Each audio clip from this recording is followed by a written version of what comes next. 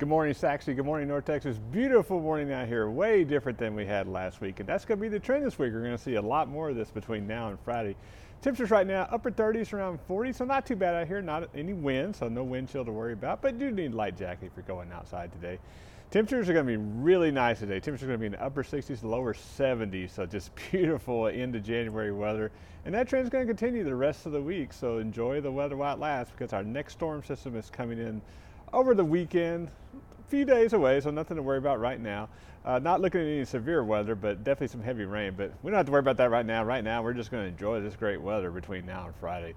And so tonight's going to be in the 40s, and tomorrow again in the 70s. So enjoy this beautiful weather. It just doesn't get much better than this at the end of January.